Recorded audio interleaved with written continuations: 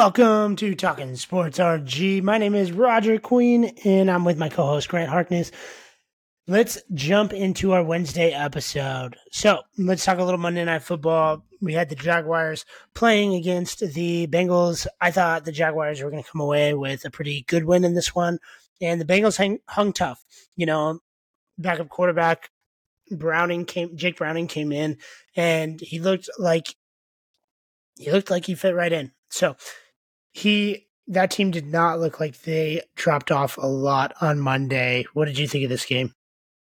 Yeah, I didn't get to watch the first half of this, but I was able to watch the second half, kind of when scoring kind of heated up a little bit, and we got to overtime, obviously. But yeah, I mean, Cincinnati looks like they didn't kind of fall off at all. Jamar Chase was like on fire. If you had him for fantasy, like he put up points for you. Browning's not bad. Like he's able to get the ball to his guys. Mixon had a game. This was a very high offensive scoring game, so if you have the over, that's great. But yeah, unfortunately, Jacksonville does not come away with this. Yeah, and it was frustrating with Chiefs' loss. This was their opportunity to move into first place in the AFC conference standings, and they could have controlled their destiny from here on out. They've got a game against the Ravens to put them kind of in their place. So they'll still have a chance to really get that, to jockey for that positioning come playoff time. But it just feels like a missed opportunity when they're a double-digit favorite at home, and then you just let a backup quarterback hang with it the entire game, you know? So, I mean, not the worst game from Jacksonville, but defensively, I think giving up 34 points to a backup quarterback does not bode well, you know? So it'll be interesting to see if Jake Browning is a long-term, like if he can figure this out the rest of the season, or if this was just a 1 week wonder where the Jaguars didn't have a lot of film on him and didn't know how to prepare for him. But he went 32 of 37. He had 354 yards passing with a touchdown. He only took 2 sacks. He looked really good out there, and he was getting the ball to his weapons. I mean, when you've got a team like this Bengals team that has a lot of weapons, I guess the trick really is just get your good players the ball. So that's what they did. Yeah. They come out with a win. Unfortunately for the Jaguars, Christian Kirk is going to be out 6 to 8 weeks, so his season is pretty much over. With a groin injury, he might be able to come back come later playoff time, but it's going to be really tough. Yeah. And then Trevor Lawrence left this game late in the game with a high ankle sprain. They said that he is questionable for Sunday's game. I don't think that he'll practice this week. I don't think that he'll play on Sunday. I think that this will be a 2-week injury that we maybe see him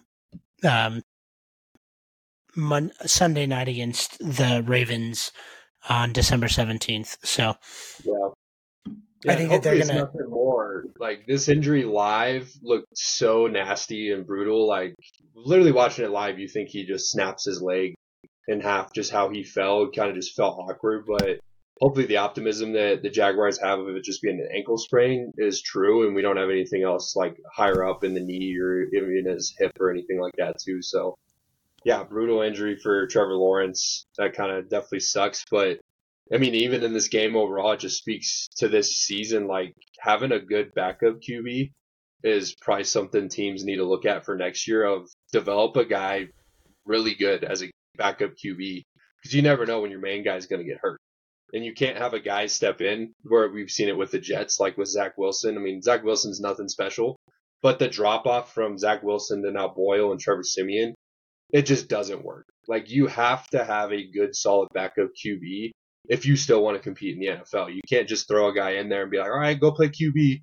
Like, that's not going to help. You got to have a good, solid guy. And we saw that from Browning. Like, Browning did a really good, decent job of getting the ball to his weapons. So, yeah, sucks for Trevor Lawrence, but hopefully we're only 2 weeks for him. And I think an important component of that as well is that when you're looking for a backup QB, you can't have a guy that has a completely different style. You know, you can't go from Aaron Rodgers to Marcus Mariota. And that's what a lot of teams are starting to do, is they're finding quarterbacks that really play similar football to their starting quarterback. And so you get a team like the Ravens who found a backup quarterback that can play similar to the way that Lamar Jackson plays, right? And then Yep. Jake Browning, he came in and he's got the swagger that Joe Burrow has, and he just wasn't the number one pick in the draft. This is a guy that had a lot of success in college at Washington, and he came in and he just showed no fear. And that's exactly what Joe Burrow does. And so when you've got a guy that's playing with confidence and swagger that leaves the game, he's got a season-ending injury, you kind of need someone with that same confidence to walk back into the huddle, or else you're taking a major drop off. And that's what we saw from Jake Browning this week, which was really cool. And that's kind of where we've seen teams really get in trouble when their quarterback gets hurt or not, So Yep. when I look at a team like the Browns, where they went from Deshaun Watson, who's a very mobile quarterback that trying to get out of the pocket, get the ball out in space, and then they lose him and they go to Dorian Thompson-Robinson instead of PJ Walker. That makes a lot of sense to me because those guys play a similar brand of football, So I think that that's going to be one of the biggest things for these NFL teams going forward is we don't want to drop off, but we also don't want to change a style. We can't go from, like a pocket passer to Tyrod Taylor or some guy that's going to be mobile. Like you have to have these complementary guys in your system. So yeah, just so many quarterback injuries this year. I think that there's a lot of factors that go into this, and it's really tough because we look at the list, and I mean Trevor Lawrence got hurt, and Kenny Pickett got hurt this week, and hopefully they're not season-ending injuries. But we've already lost Aaron Rodgers, we've lost Joe Burrow, Anthony Richardson early in the year, and then Kirk Cousins, Deshaun Watson, and Daniel Jones. Do you think that this is linked to not having full contact in practices, not going the full capacity in some of the reps and stuff, and so their body's not used to taking hits? We reduced the preseason by a game even, and these guys just aren't even playing preseason, so they go off season working out non-contact all off season, then they get into preseason training camp. There's no contact in that, minimal contact when necessary. They don't even have pads on a lot of times, and then all of a sudden it's all right, week 1, boom, pads. And you're like, these guys are dropping like flies. Do you think that that has anything to do with it? Because I think that this player safety has actually had a reverse effect on player safety where we're seeing a lot different players be successful, whether it be in the quarterback role or be in the wide receiver role, like Tank Dell, who's a smaller wide receiver. But then at the same time, these guys can't take the hits or can't take as many hits as some of the guys used to. Plus, we're playing an extra game in the season, instead of 16 games, these teams are playing 17 games now. So that also wears on teams. So what is your thought on this? I never played football. As a cross country runner, I can't even speak to this. So yeah, I mean, football is a very physically demanding sport. You're getting hit constantly. It's different than from a game of say basketball. Basketball, you're moving, you're running the entire time. So your endurance, if you're a basketball player, is pretty good. Football is a little different. You run a play, and from that start of the play, you're full speed, full sprint, full strength, and then you have a stop. And then you set it again, and then you're full speed, full strength. Going like that constantly over and over and over again. The most stressful thing you can do to your body is go full out 100%. So if you put a lot of stress on your body, it's eventually going to wear down. It's not going to keep up. So yeah, when we do have guys that are not training throughout the whole week and getting into practice and moving and using those muscles and movements that they should be using, and then they go to do it. Yeah, of course we can see some of these guys just kind of having these freak accidents where nothing really happened and they just cut wrong and boom, torn ACL, high ankle sprain, all that kind of stuff. I do know there are like the Tank Dell injury. That's just as simple of maybe not have Tank Dell, 165-pound dude, try to go block Justin Simmons and be in front of the running play because he's going to get rolled up on, and he's a tiny guy. That's just a freak injury. He got rolled up on his ankle and then shoved back the other way. That small dude, yeah, something's bound to snap, tear, break. That's just going to happen. And then the one with Trevor Lawrence, too, there's nothing you can do to prevent, your left tackle from stepping on your ankle as you're going to throw. I mean, that just is bad luck for the Jaguars. But I do think, injuries like Deshaun Watson, it's he sat out for a long time before the season. Like, going into that motion, and especially with these guys, the size they are, like, you're banging into refrigerators. Like, these dudes are huge, and people don't realize that. That's why, like I love the safety rules for QBs, like when they slide, like, don't have a guy come full speed in and just knock him in the head. That makes sense because these dudes weigh 250, 260, and at the speed that they can produce and the power they can produce, you're going to give someone a concussion, you're going to break a neck, you're going to do something that's not going to be fun to deal with. But yeah, like, just basic injuries that these QBs are having, like ankles. Like, you already know ankles are going to be one of the most, like, prone injuries in football because you're cutting, you're moving, you're going from full speed to stop. Like, you've got to be able to have good ankle strength. And if you can't have that and you can't do it on a weekly basis, you're going to get injured because your body's just going to wear down. And again, with an extra game in the season too, like, that's just another week for your body to go through it. And it's brutal. Football is a very demanding physical sport. The other thing is, like, the cadence of the NFL is so here or there, you know? And so you go through training camp, you go through practice, and you're playing at a certain speed, but training and practice speed are not the same as game speed. And so when you're starting at different speeds, your fast twitch muscles are like, what is going on? This is not like the speed that we were going at in practice. This is not the speed we were going at in training camp, you know?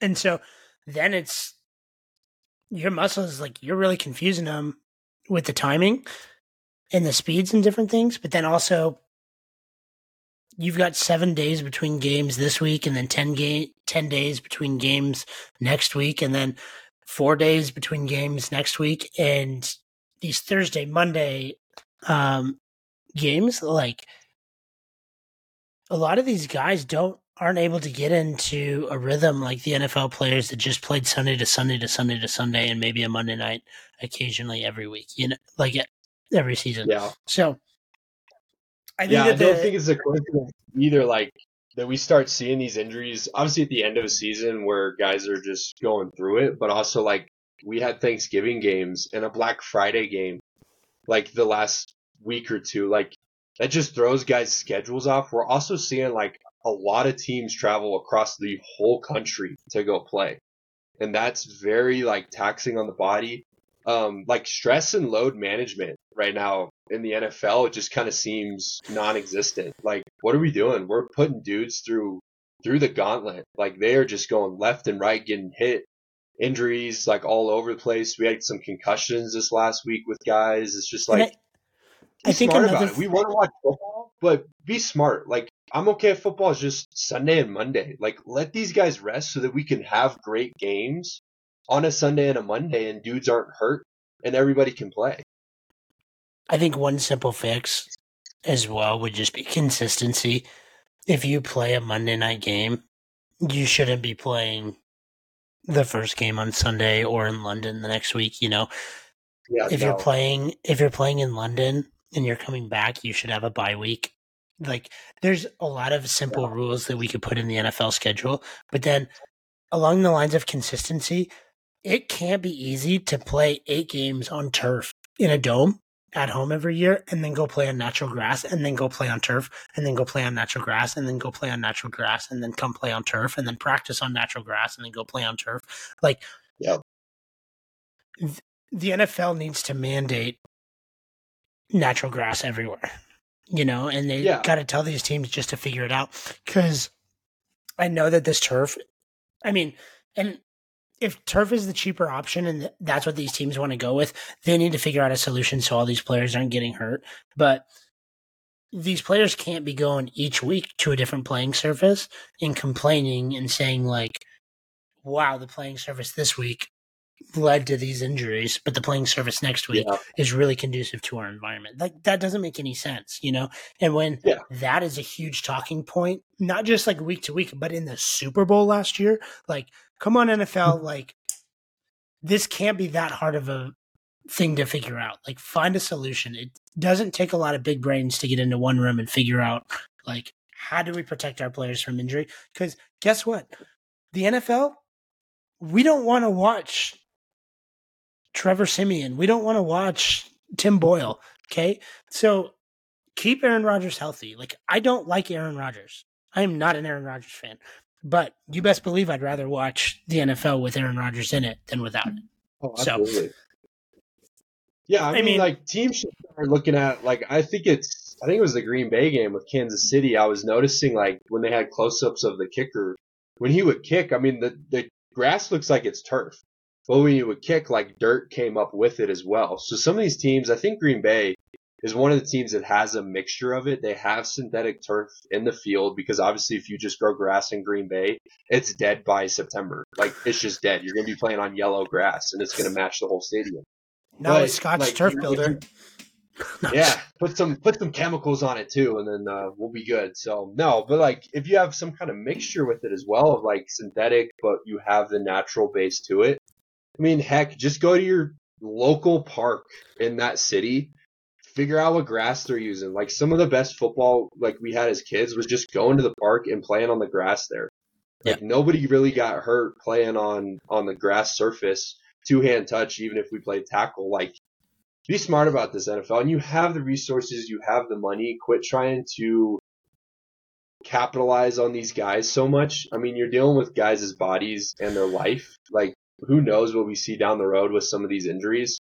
Like, some of these guys, when they get to 50, 60, what they're going to be dealing with. Yeah, it's tough. So, I hope they figure it out soon because, like I said, it just makes for a better product when we're protecting these players, but in the right ways, not in these unintentional, like in these ways that are unintentionally hurting the players, you know?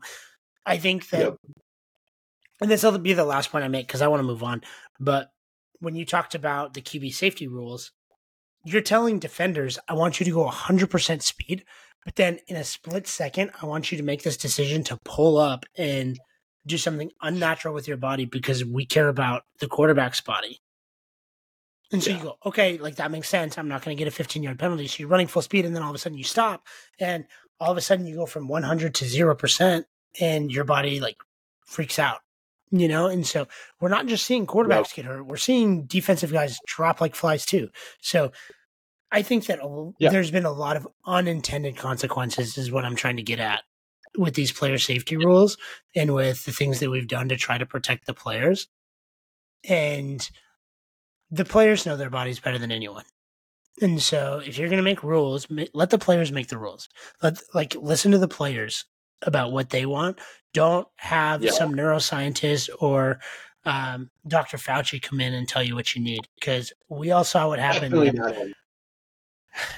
This is not a political podcast. I digress. Yeah.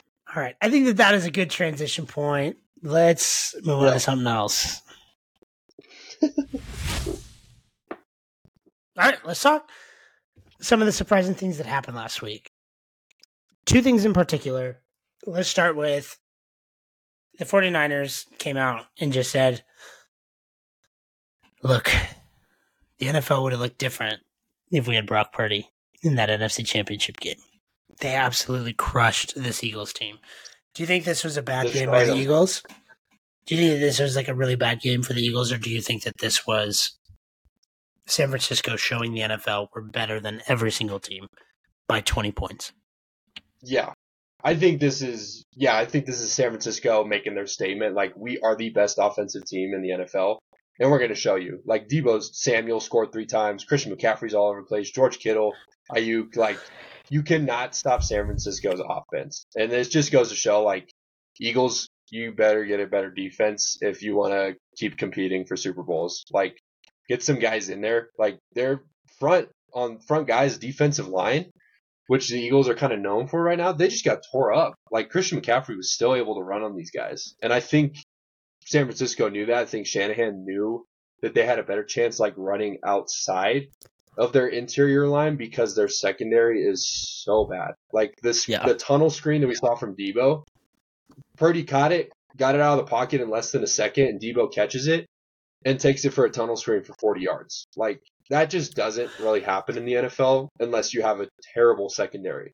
Like, right now, it's like Washington and Eagles secondary are, like, right there with each other. Like, they have, in my mind, these same guys, the same secondary, the same scheme. and we saw Washington get torn up by Miami. Like Tyreek Hill was getting by these guys all day long. Like, got to get a secondary, Philly. So that's actually funny because Philly played Miami earlier in the year, and Philly won that game, and Miami didn't move the ball really quick, or very well. So it's actually funny because I agree with you. I'm not trying to like disprove your thought here. I agree with you, but Philly's defense shows up and then doesn't show up, and the D-line gets pressure, and the guys are playing just good enough coverage to let the D-line enforce what they're doing. But what Kyle Shanahan did really well that Mike McDaniel did not against this Eagles team is get the ball to the outside and make the corners tackle. You know, I think that Mike McDaniel was trying to throw the ball downfield where Kyle Shanahan just said, just tackle our guys. Yeah, let your corners tackle these dudes. I was going to say, he just told the Philadelphia corners, he said, Bradbury, Slay, I want to see you guys tackle. And they had no clue how to do that. So I don't even think it was about downfield coverage as much as when they run those outside schemes to get the ball to the outside, and the corners just are not used to tackling in open space like that, like every single play. I think that they can figure it out every once in a while when it's like one or two plays here or there. But when it's every single play, that's brutal on a defense. And those guys are missing tackles left and right. And you see that it's kind of this like jab, jab, jab, jab. And then it's like left hook. And it's like boom. And all of a sudden, the game wasn't 6-0 anymore. It was 28-6. And you're like, oh my gosh. That all happened so quick. That escalated so quickly. And that is who this San Francisco team is. You know, the San Francisco team is just going to run their scheme. And at some point, the scheme is going to break down the wall, and you're not going to be able to stop it. And so they never were able to break through the wall against Minnesota. They were never able to break through the wall against a couple other teams. But when they do, they're just going to have their way. We saw it against Dallas. We saw it against Philly. We saw it against the Jaguars. Those are all really good teams that they just stopped. And two of them were on the road. Two of those games were on the road. So teams are going to have to figure out how to tackle on the outside because that's how you beat this team. And you got to keep the ball. I was really impressed with San Francisco's ability to get their linemen out to the cornerbacks and to their safeties as quick as they did. I mean, that last tunnel screen on that play, it was like almost like Debo caught it, and the entire offensive line for San Francisco was already there blocking. Yeah. Like, that is so impressive to get those bodies to move that fast. And and if I'm a quarterback, no way am I going up against 6'7", 6'8", 350. No. Like, I'm out. Like, bro, I don't want to get hurt. Like, just let them go run, let them go score. So, San Francisco, definitely the best offense in the league right now. And not only do they have all the like weapons on their offense and have all the talent, but their scheme is unmatched. You know? Yeah. They know how to. Like you watched the Bronco game on Sunday. Mm-hmm. The Broncos ran 4 plays, like with goal to go, and they could not get open at all. Yep. Meanwhile, San Francisco runs plays, and it feels like they have an open guy on every play. Mike McDaniels runs plays, and just his guys are in the middle of the zone asking for the ball all day, you know? So It's funny because the Shanahan scheme just figures out how to get players where the defenders aren't and then get the ball to them where they can make plays. And it's just crazy because not only do they have the talent, but they also have the best scheme. And when you marry those two things, like I think Dallas has a really talented team. Mike McCarthy's scheme, nowhere near what Kyle Shanahan's is, you know? So that's the biggest difference in why they're so dominant is marrying those two things together. You can have a good scheme, you can have good players, but can you do them both? And that's what the 49ers have done extremely well. So shout out John Lynch, shout out that whole organization because they are putting a dominant product on the field. And that's hard to say in the NFL that a team is like dominant because I want to transition right here because I think that we can kind of talk about two things at once. there was a team that we thought was really dominant in the NFL, and that was the Kansas City Chiefs. They were doing it in a different way this year. They were doing it defensively instead of offensively. But all of a sudden, the Chiefs are starting to show they've got gaps, And my pick of the week this last week was the Green Bay Packers. One, Green Bay is playing great football. So I want to talk about Jordan Love and the way that he's evolved this year into a really good passer that understands this offense. But Kansas City has also kind of hit their wall of, they're a really good team, but they're not dominant like we look at the 49ers. The 49ers are beating teams by 20, 30 points. The Chiefs are eking out wins, And so it's easy to beat a team by 17 points when you're playing the Raiders and they're lacking a lot of talent on both sides of the ball. But it's hard to compete against a team like the 49ers. It just shows the disparity in those teams, So, yeah, I mean, Kansas City is like the type of offense Kansas City wants to run is that explosive offense, and they are missing that with no Tyreek Hill. Like when they had Tyreek Hill, this was like what we saw with San Francisco. You had Tyreek Hill running down the middle of the field, and then you have Travis Kelce just coming underneath and sitting right under it. Like, how are you going to guard that? You can't expect your linebackers to get back in time to cover Travis, and you can't expect your safeties or corners to cover Tyreek Hill. Like, that's the type of offense we saw with this Chiefs team when they won and stuff. But now that they don't have that explosive factor, I think the Chiefs need to kind of slow down a little bit. They're on their offensive scheme, like use Pacheco a little bit more, set up some plays with the run instead of trying to do what you've done in the past, which is explosive Patrick Mahomes plays. But yeah, Green Bay playing incredible football right now. Like Green Bay's, if they keep playing like this, they're making it into the playoffs for sure. And they're going to have a chance to upset some teams if they can get to that opportunity. But yeah, not anywhere near what San Francisco is doing for Kansas City. So is this Green Bay team going to be like a really dominant team going forward? We've talked a little bit about how we've seen some really good things from Jordan Love, right? So I look at this offense, and this Packers offense looks nothing like it did a few years ago. We've got new weapons like Christian Watson, Romeo Doubs, Jalen Reed, right? And then they're doing it with a different quarterback in Jordan Love. And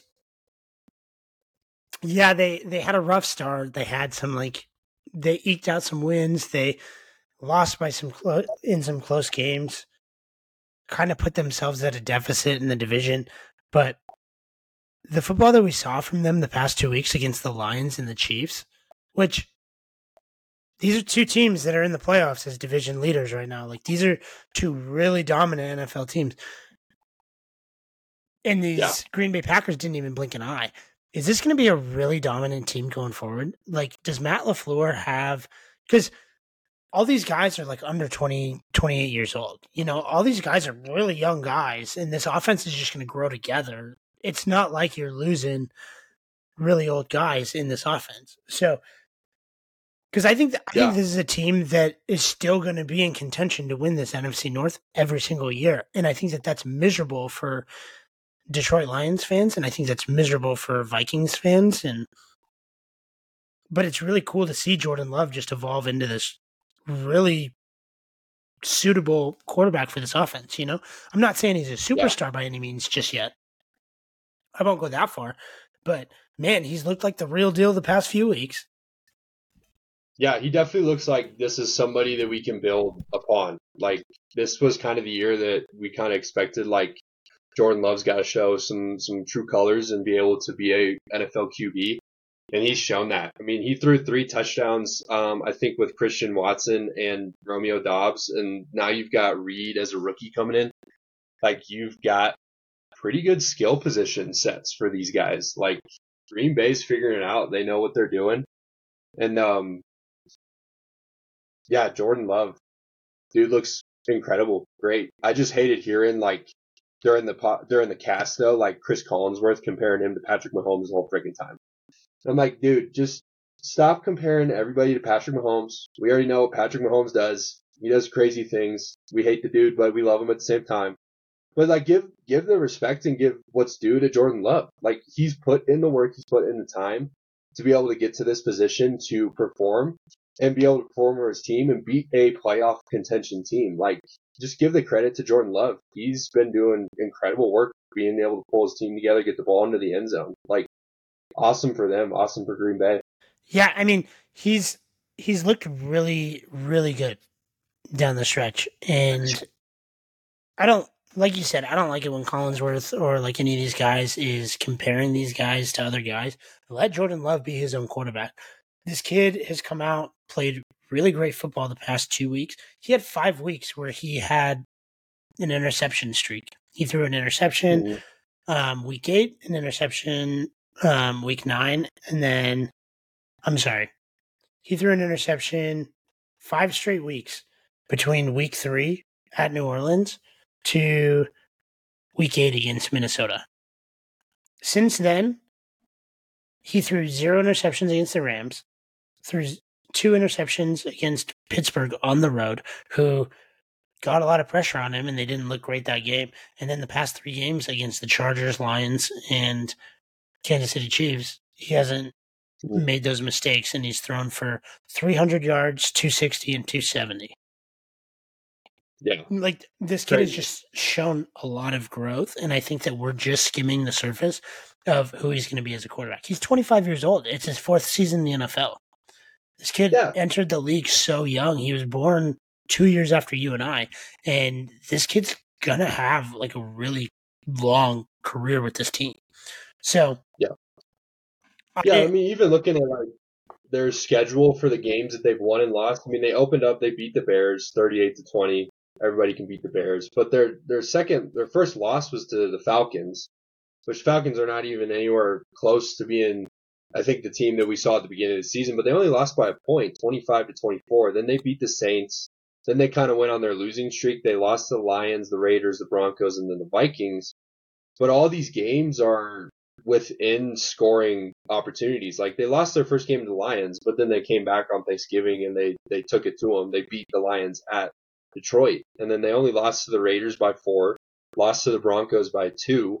And then this Vikings game, I think the Vikings just kind of got a little lucky and were able to move the ball in this defense well. But they beat the Rams, lost to Pittsburgh, but then win against the Chargers, win against Detroit, win against the Chiefs. Like, these last 3 games for them that are wins, like, as much as we hate the Chargers right now, like, Chargers is still a well-known name in the NFL. Like, Chargers, Lions, Chiefs for their last 3 wins. And then now they've got to head in and they got the Giants, the Buccaneers, and the Panthers. Like, they can easily win the next 3 games. And then they've got the Vikings and the Bears to finish out the season. So we could definitely see Green Bay for years now, like, be a contender, be up there with the guys that they have. I think they just need to keep adding guys. They obviously have the injury to Luke Musgrave this year for their tight end position, but Tucker Kraft looks just as good as well as a rookie tight end. Jaden Reed has looked phenomenal as well, fast wide receiver. Their defense is pretty solid too. Like, Green Bay always has a good defense, has good linebackers, has a good interior. This is a team I think we can see in the next couple years be a really dangerous team. I think that they're a dangerous team this year, right? You just read their next 5 games. They can win all 5 of those games.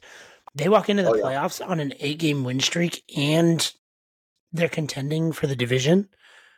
Like, if you come into the playoffs on an 8-game win streak, that's hot. You're a scary team, you know? Yeah. And I'm not saying that they're going to go into San Francisco and beat the 49ers. But no. Outside of the 49ers, I think that this team could compete with any team in the NFL. Yeah. Any given Sunday. Absolutely. And you take that with the fact that they play in Green Bay. If they somehow won the division, if they somehow came out with the division, sorry, I am just pulling up the standings. They're 3 games behind the Lions, so it's going to be really hard. I don't think that they can catch the Lions. But if they were playing at Lambeau Field in the middle of January, that's a huge home field advantage. And a team that's got a lot of swagger, I think, and this is a team that's playing their best football right now versus the Lions team that hasn't played their best football the past few weeks. You know, they let the Saints right back into it. They let the Lions lost to the Packers the week before, and they looked terrible against the Bears, and their defense looked terrible against the Chargers the 2 weeks before that. So they're going into Chicago this week. I don't think that they'll lose, but who knows? They had a really hard time in Chicago last time, and playing outside in Chicago in the middle of December could be a tough game for them. Could be a tough game for Jared Goff. And if he keeps making turnovers, you lose this game, and then they play the Broncos, who have looked really good. You lose to the Broncos, and then you lose to the Cowboys week 17. You've let the Packers right back into the division. And if the Packers are hosting a playoff game, give me the Packers to win that game, and they'll be in the divisional round. Yeah. Easy. So it's funny because we made our playoff picture a few weeks ago, last week, but I kind of want to go back and put the Packers where I like a little bit higher than I anticipated them, you know?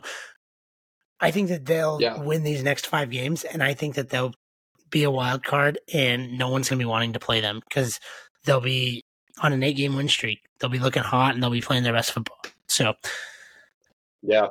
I'm absolutely loving Jordan Love, and I'm kind of on this like little like bandwagon because couldn't stand watching Aaron Rodgers. I thought he was always overhyped, and I'd love to see LaFleur and Jordan Love have a little bit of success come down the stretch, especially after the way that Rodgers like treated that whole organization the past year and just acted like this arrogant moron that was too good for everyone. So, Green Bay fans, they're like some of the best fans in the world. Like, I've been to a game in Lambeau.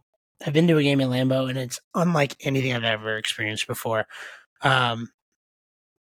So it'll be interesting going down the stretch. I will, like I said, I'll be rooting for them in most of the games, and there'll probably be a little bit of recency bias betting that I'm on them going forward as well. All right. That kind of wraps up that topic. Let's transition. We've been talking a lot of NFL, you know, but our podcast is talking sports. So I want to talk a little bit more than just the NFL. Do you want to start with college football or the NBA in-season tournament? Because we're going to hit both of them before we go. Let's do the NBA in-season tournament because I feel like we're going to talk a lot about college football. I don't think we're going to spend a ton of time on the NBA in-season tournament because I think it's a joke.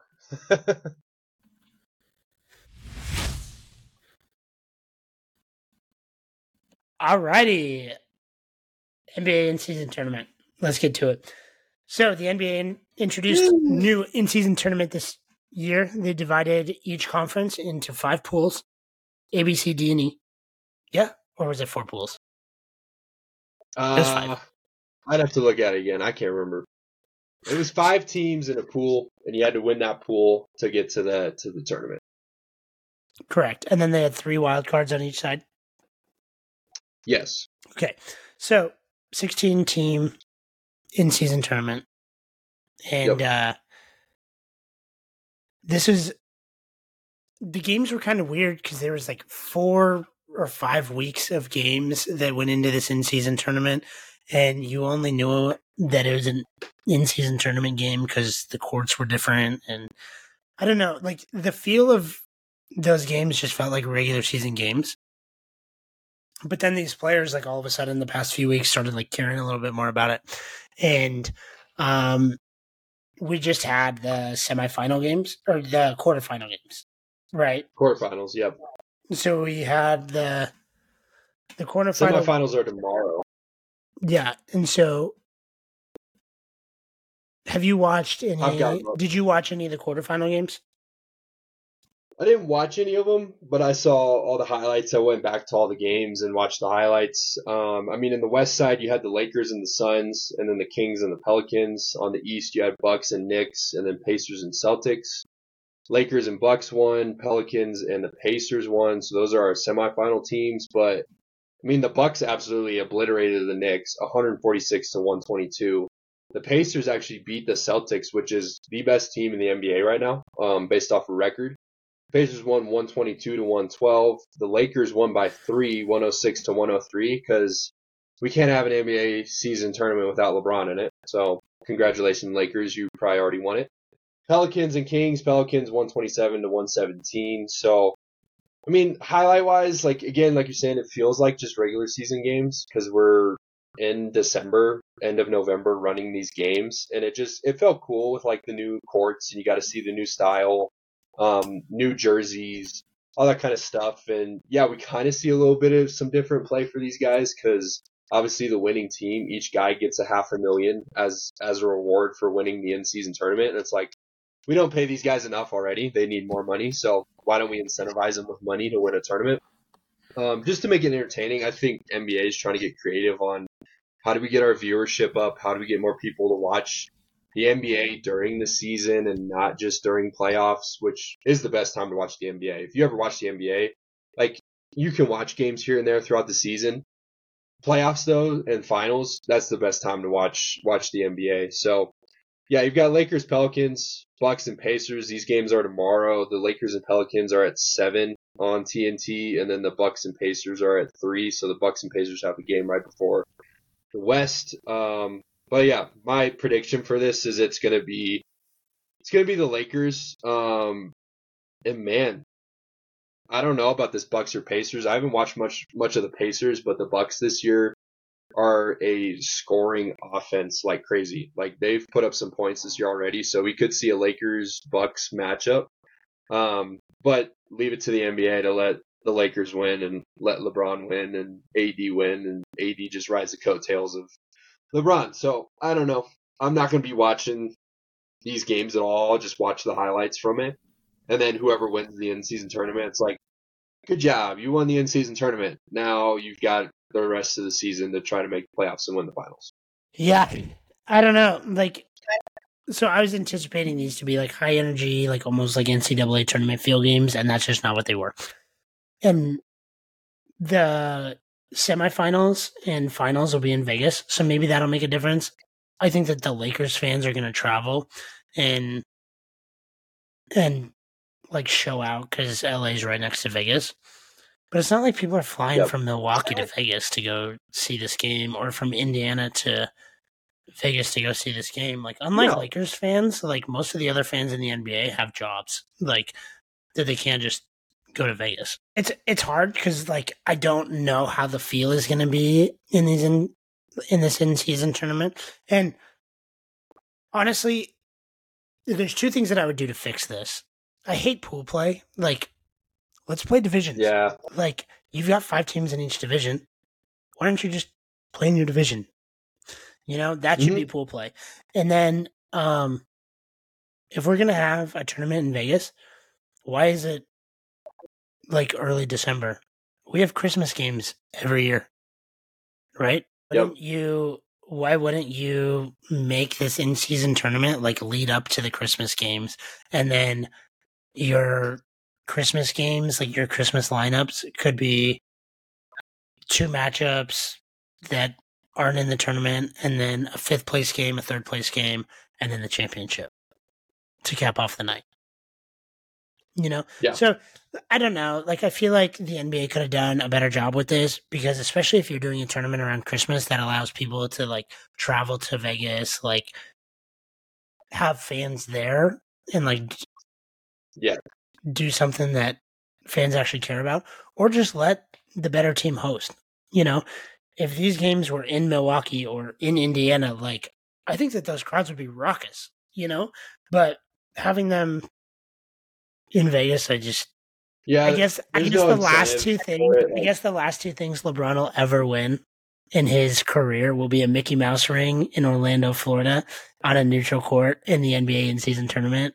In a neutral court regular season didn't mean anything in Las Vegas. So I guess if the GOAT, unlike Michael Jordan, can't play on the road and has to play in a neutral environment, then like neutral. Then I guess like we can call him like, I don't even know. But dude, it's just kind of funny to me that the last 2 things that this man is going to win are going to be on neutral courts. We'll call him La Neutral after this, because he doesn't want to. La Neutral. But I don't know. Yeah. Give me the let's see here. I'm going to have some fun with this. Let's do, I'm going to go into Hard Rock Bet.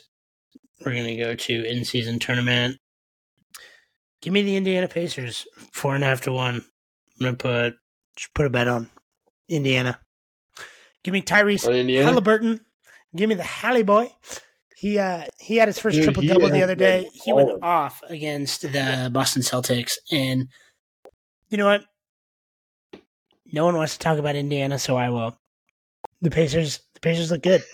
And I thought that they played really well against a team that is a favorite to win the finals this year. And they're a team that's just playing really good team basketball, and Halliburton is getting hot right now. So that could carry them to the in-season tournament. And I think it'd be fun to see a little market team like Indiana or New Orleans win this in-season tournament. So let's go Pacers. Yep. Yeah. No, and looking at the games just from it, like over-under on Indiana, Milwaukee, 254, and then the over-under on New Orleans and Los Angeles, 230. So high-scoring game for Bucks and Pacers. But Tyrese Halliburton, dude's been balling out like crazy. Like, I think the last 10 games, he's got an insane amount of points. So I like the Pacers too. Sneaky. Like, that's why I kind of hesitated on Bucks and Pacers on who's going to be playing the Lakers, because Lakers are definitely making it.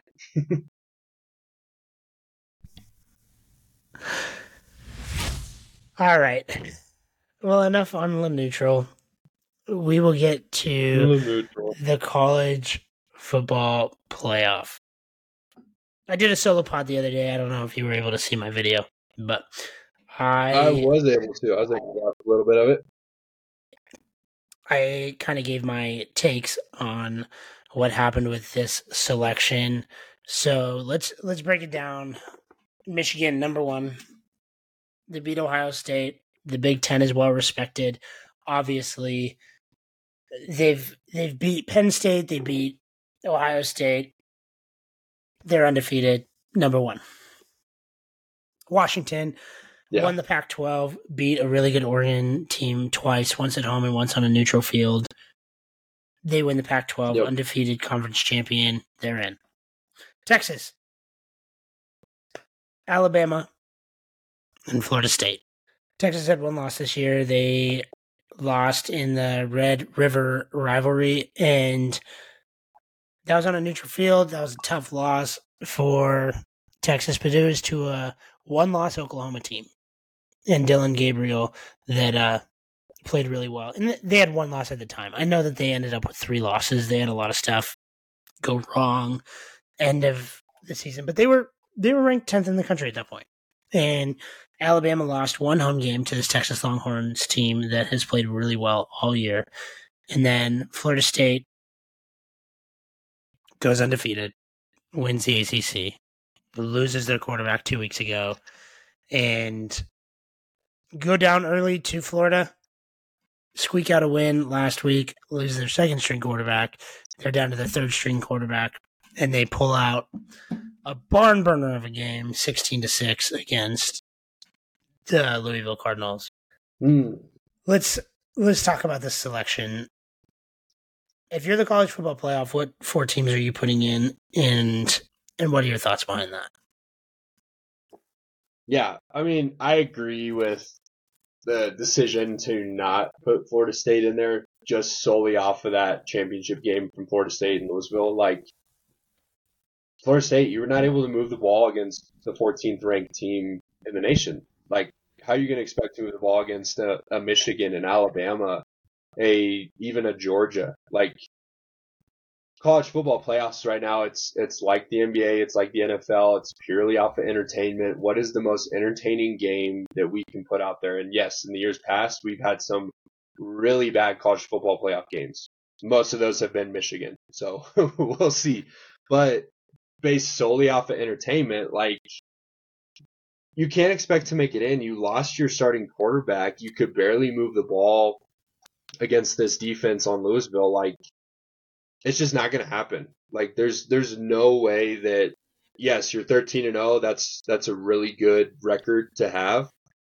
And you're in a Power 5 conference, but at the same time, like, you're not going to be expected to move the ball against some of these other football teams that are in. I couldn't even see them move the football against Texas. Like, Texas looked really good against Oklahoma State, and yes, it's Big 12. They're not as high up there as the SEC, ACC, Big 10, but it's still a Power 5 conference. I mean, between the Pac-12, Big 12, Big 10, ACC, SEC, like, these are dominant schools. Like, any of these schools go play a different conference, like the American Athletic Conference, they will just shellac these teams. Like, these are very high profile athletes in these Power 5 conferences. And yeah, I think Texas kind of deserves it. Like you're saying, like Oklahoma in the middle of the season, like this was a one-loss team in Oklahoma. It's a neutral site. This is a really big game between Oklahoma and Texas, and Oklahoma, I think, just kind of rid the energy and that kind of a little bit better than Texas did, and we saw them come out on top. But then Texas, after that game, has literally beat the crap out of teams to say, like, okay, we lost a team. We're going to still keep playing our style of football and keep showing the nation that we're one of the best football teams right now, and show the SEC for next year, like, we're coming. Like, we're joining the SEC, but we're not going to join and be the bottom of the barrel. Like, no, we're joining and we're going to be a contender in the SEC. So Alabama, Georgia, these teams, watch out. I think it's going to take a little bit to still get to the point where they can take on Georgia and Alabama on a consistent yearly basis, but Texas is right there. Like, I would rather have Texas over Florida State. It's going to be a much more entertaining game. Watching the Big 12 championship, like, Texas moves the ball extremely well. Like, Quinn Ewers passing the ball is phenomenal. It was fun to watch. It was a really fun game. But yeah, I like Washington in there. I mean, beating Oregon, who's another really good football team, to beat a team twice in the season, regardless of what league you're in, even high school, that's really, really good. Like, you got to be a really good team to beat a team twice that you play consistently. That's especially in your league, in your division. So, Washington is definitely in there. I don't know about this Alabama pick though. I was kind of leaning more towards Georgia, just solely off. I mean, Georgia's been dominant all year, and Alabama has been so up and down all season. They lost to Texas. The last game against Auburn, they just looked horrendous. It was like, what are you doing? You can't even move the football against Auburn. And Auburn played a great game, but at the end there, it's like you shot yourself in the foot, like, with penalties, and you're all the way back to the 30, and then you get lucky with an end zone catch. Like, they barely got that win out of Auburn. So, I mean, I like Michigan, I like Washington, I like Texas. I don't necessarily like this Alabama pick. I would have rather see Georgia in there. Yeah, sure, you beat them in the SEC championship, but you also played a really crappy season. Like, I was not impressed with Alabama at all this season. At the same time, I wasn't that impressed with Georgia. You know, they played a lot of really easy opponents throughout the year. I mean, one of the best teams in their division of the SEC year to year is Florida, and Florida didn't even make a bowl game this year. Georgia lost a few key components and then didn't even show up for championship weekend. You know, so if you don't show up for the SEC championship and you get beat by Alabama, then you don't deserve to be in the college football playoff. So hear me out. Georgia wins the SEC championship. It's Georgia, Michigan, Washington, Florida State. No questions. Because Texas cannot get in as a one-loss team if there's 4 undefeated Power 5 champions. Texas cannot get in. But Texas was so dominant in their win that when you only have 2 conference champions that were undefeated and really looked the part, and then you have 1 conference champion that didn't look the part, and then you've got an Alabama team that lost to Texas that looks like they belong in the college football playoff, and their game against Georgia, they looked really good in the SEC championship. So the committee's sitting here, and they've got 2 that they know are in. And then they're deciding between 3 teams, right? Yep. You got to take Texas, right? Yeah, absolutely. You don't have to take Texas. But the SEC is so well respected. They want to look at Alabama. They go, Alabama won the SEC championship. They beat a team that's defending national champions back to back, and they've won 29 straight games. So Alabama, they've got a really good team. They're one of the 4 best teams. But you can't take Alabama without taking Texas because Texas beat Alabama. right? So the path of least resistance, just take both of them, leave Florida State aside. So it was really unfortunate. I feel really bad for the Florida State kids. I mean, this is such a crappy way to end the season. This is such a crappy way for things to happen. But Georgia wins the SEC championship. Like I said, Georgia's playing Florida State round 1 of the college football playoff, and that's the game we're actually going to get to see in the Orange Bowl. So if Florida State wants to show that they belonged in the college football playoff, they'll beat the crap out of Georgia. But I don't even have to guess what the point spread would have been because they're actually playing Georgia. The point spread's 14 points. They're 2 touchdowns, 2 full touchdowns, not just 2 scores, 2 full touchdowns, underdog, which shows me that Vegas, the college football committee, that America doesn't respect this Florida State team, you know? And so did the committee get the best 4 teams? I think so. Yep. I think so. Did Florida State get screwed? Yeah, for sure. I think that we can agree on those 2 things. We got the best 4 teams, but Florida State got screwed. And the only way to fix this was have a bigger playoff, which they should have just done 10 years ago. But yeah, I mean, if we got to the playoff format that we're going to have in the future, like if we had the 12 teams this year, man, that would be really interesting because then you got Georgia probably at that 5 seed. You're going to put Florida State. I don't know if you put Oregon above Florida State, but Florida State has undefeated record, so I'd put Florida State above them. But you got Georgia, Oregon. It would have been some of the best television we've seen in years. That's all I have to say. It would have been some incredible games this year. Yeah. Yeah. Alrighty. Well, I got to take off. I have some stuff to attend to. So that wraps up our episode on Wednesday. We skipped right over a Thursday night football preview because we, quite frankly, don't care about this game. It's a crappy game. So join us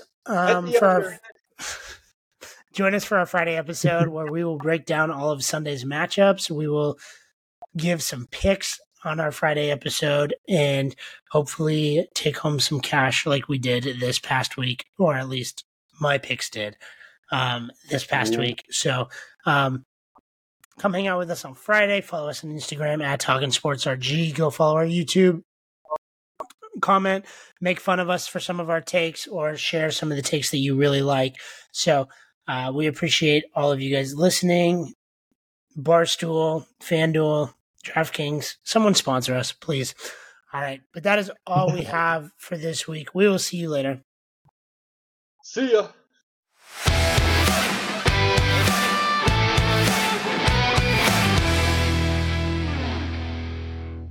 Cowboys suck.